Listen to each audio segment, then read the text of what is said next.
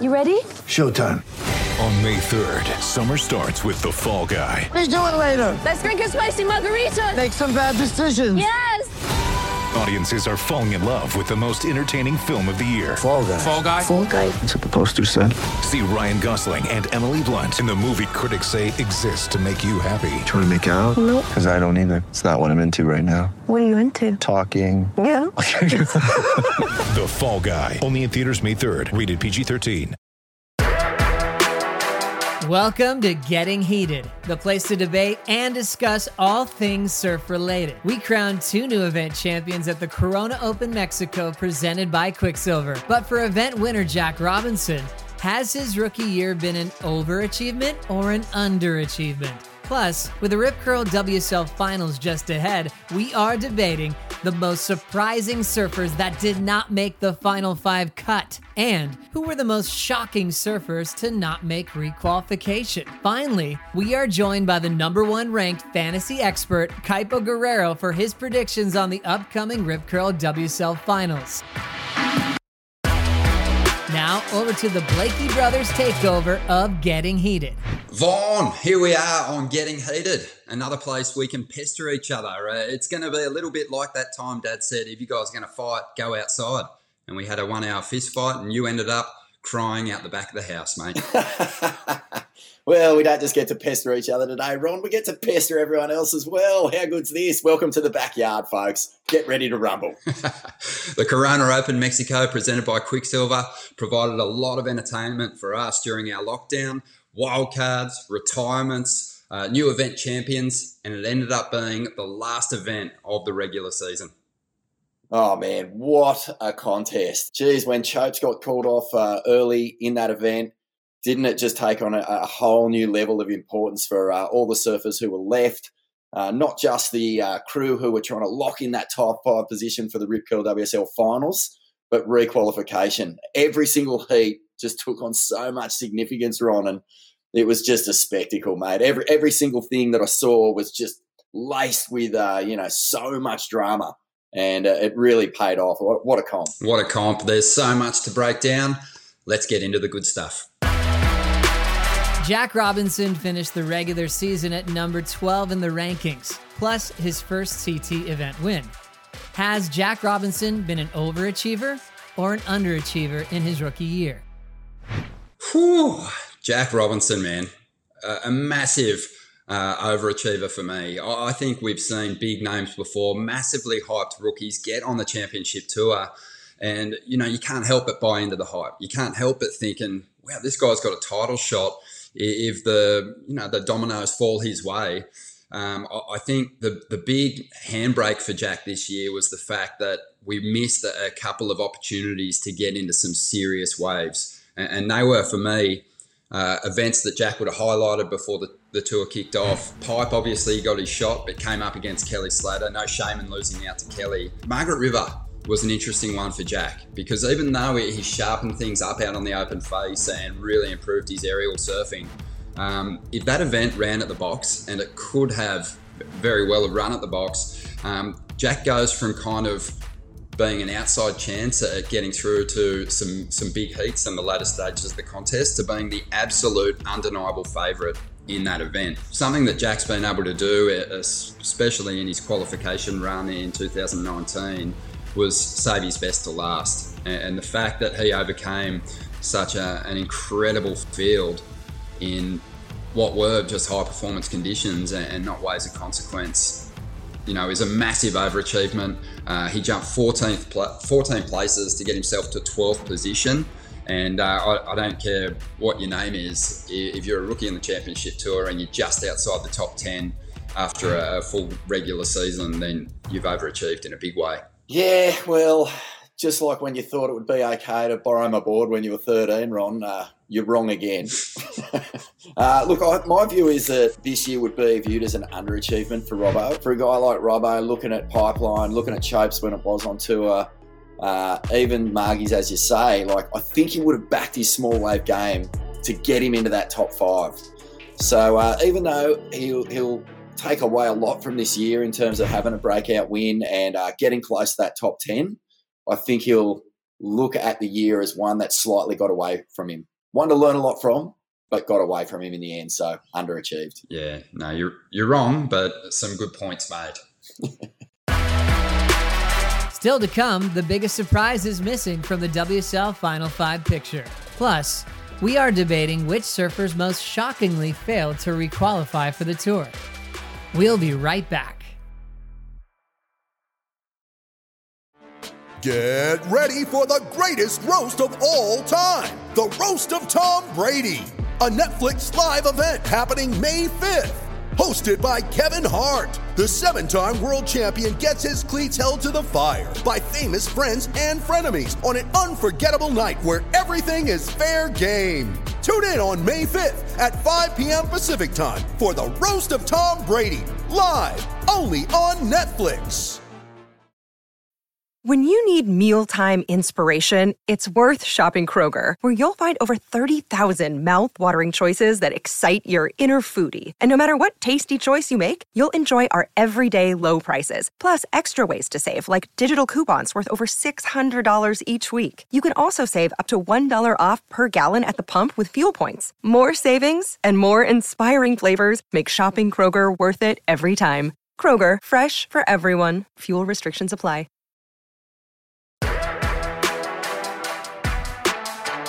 Welcome back to Getting Heated. As you can see, I'm keeping score over here. The first debate's in the bag.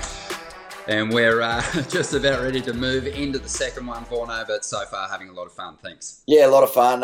Back when we were kids, I used to smash you at just about everything until you clued onto the fact I was changing the rules whenever you'd even get close. So, yeah, I haven't had a victory for a while against the Rondog, but pretty sure today I'm going to wipe the floor with you. See how we go.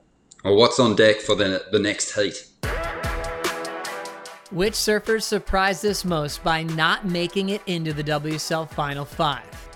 Okay, well, interesting choice here, Ron, considering he missed most of the year. But my choice as a surprise to miss that Final 5 was Kelly Slater, the GOAT, the greatest of all time. I just thought that the lure of trestles and a one-day event to win the world title would be enough of a carrot, a big juicy carrot, that would entice Kelly to at least get enough events under his belt to have a crack at that. Despite missing the Aussie leg, he was number 3 in the world after Pipeline, obviously, missed those events and had a mountain to climb, Ron. But if there's one thing we know about goats, mate, they love climbing mountains and they're good at it. They're balanced. And I just thought Kelly came back to Mexico. He looked so sharp. His boards looked amazing. Like he sort of had a renewed energy, a bit of vigor in the way that he was approaching heats and stuff. He kind of didn't look sort of as desperate as he has in the past against some of the younger guys. Yeah, it's an interesting point. I mean, he was 3rd in the world after that first event, the Pipe Masters, but obviously Trestles has been one of his best hunting grounds for victories. But yeah, he's a funny one to throw into the mix. I think, because he was such a long shot after missing the Australian leg, it was always going to be difficult. But Tahiti may have presented the opportunity for him to maybe get a win and somehow get into that 5th spot. So, I can see why you went with that. I'm going to go with Kanoa Igarashi. Kanoa started the year off great. He had a couple of quarterfinals from the first 3 events, and he was just tracking very well going into the last couple of events of the regular season. He was well poised. I feel like for Kanoa this year, the Olympics, understandably presented a big distraction, and you kind of saw his results fall off. But I was still surprised that he didn't get the job done, especially on the last 2 venues for the CT. I mean, waves that are just tailor-made to his precision, his incredible timing and his great variety. So for me, that was a huge missed opportunity for Kanoa to capitalise and get himself a world title shot, on a coastline that he's very, very, very familiar with. What about the women, Vorno? Because there was some big omissions from the women's Final 5. The big standout for me, Ron, was Carolyn Marks. Just she had a great year. I thought she was just going to do it in a canter. For Carolyn to let this slip is a big surprise for me. I just thought that for some of the other women qualified, like Sally Fitz and Tatiana, for example, they really project that burning desire to win all the time. But Caroline seems to like just have that sort of Steph quality where she can just rip and just look like she's having a ball, and the results sort of land in her way when she's got momentum. So yeah, I thought she had enough momentum to get there, and it's a huge loss for Caroline to not be there. I think it'll be a huge disappointment. Yeah, I think she'd be massively disappointed. I mean, her rookie campaign was mind-blowing. I was predicting that she'd have a title shot in her second year on the championship tour. She was only a couple of heats shy of getting a world title. And then this year I expected really big things again. And when she won the contest at Narrabeen, I was like, well, she's kind of been turning in her best results with the backhand. And now she's got an opportunity on the left and she's had a victory. More than Caroline, I was really surprised that Tyler Wright, for me, didn't make the final five, especially considering the start that she had to the regular season. A victory where she just looked so much sharper than we'd seen her in the past, performance-wise. Took that early lead and, just kind of kept tumbling down the leaderboard at each stop. Something happened in Newcastle, I think, that just kind of threw a bit of a spanner in the works. So it was like overthinking heat strategy when you're going up against someone who you've already shown in the first event that you're holding a performance edge over. Tyler elected to surf a shore break, left Courtney Conlog to catch bigger waves out the back. It reminded me of board riders when you were a little kid and the surf was too big out the back, so you surf the shore break, and it never usually works out that well for you, because as soon as someone takes off on a wave that's 2-3 times the size of yours, obviously there's going to be the opportunity for bigger turns. So that tactical decision seemed to put Tyler in a bit of a spin. I guess it says a lot about the depth on the Women's Championship Tour at the moment. Yeah, I agree. I find it amazing that 2 event winners aren't in that top 5. But in better news, I've got the updated side here, and as you can see, things have shifted.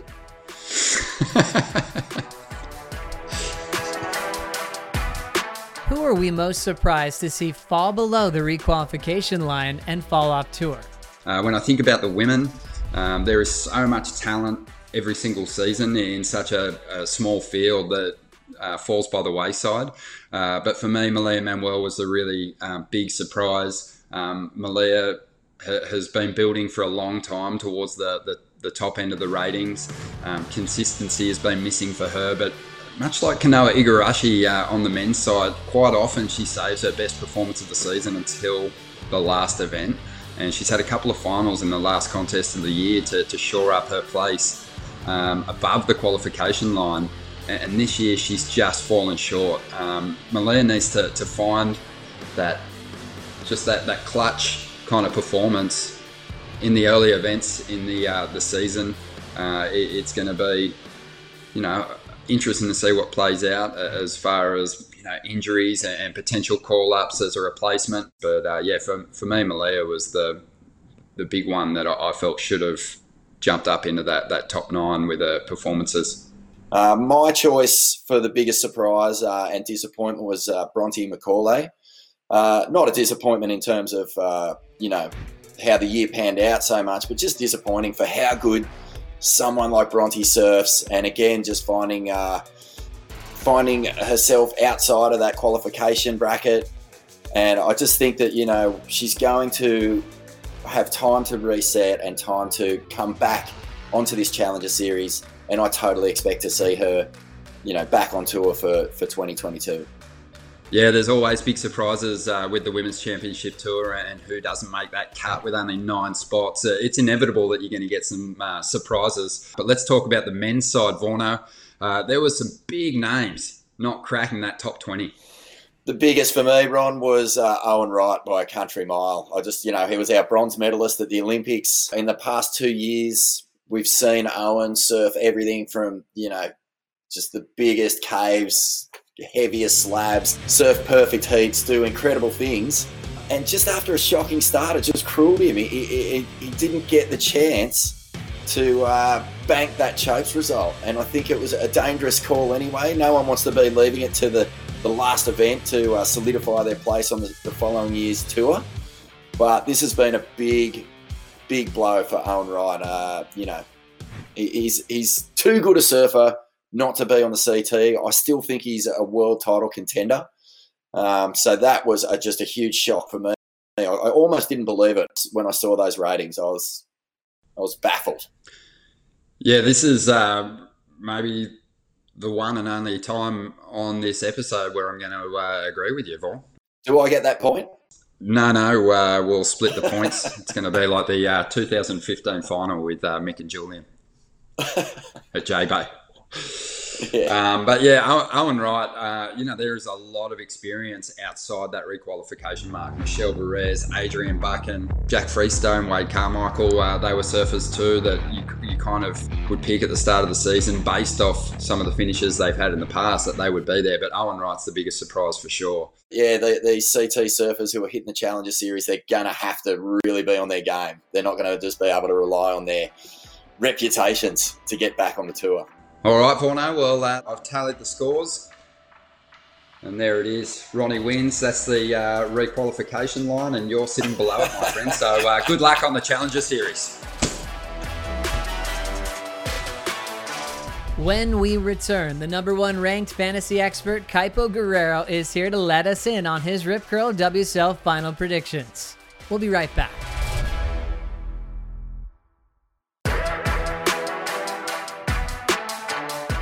Welcome back to Getting Heated. Right now we have a very, very special guest. A man who is on top of the world, taking out fantasy surfing in extremely fine form, getting the victory in the last event of the regular season. Vorno, do you know who I'm talking about? I sure do, mate. And rumour has it that Benedict Cumberbatch is going to play him in the Imitation Game Part 2, the Codebreaker. Kaipo Guerrero, well played, sir. Thank you, guys, and good to see both of you. And thanks. It was great to walk away from Mexico, ranked number 1. I went into Mexico ranked number 6 in the world. I was surprised I got that high. And then once I got that high, then the pressure came on. And I also want to say, there's some conspiracy theorists out there that I've been getting messages from. There's been no insider trading. I only worked 3 of the 7 CT events, and all the information that I used was available to all the surf fans throughout the world.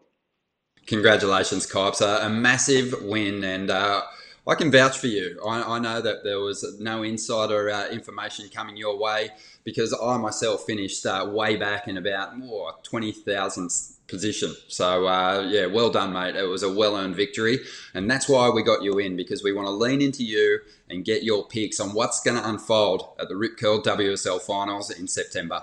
How's it going to play out?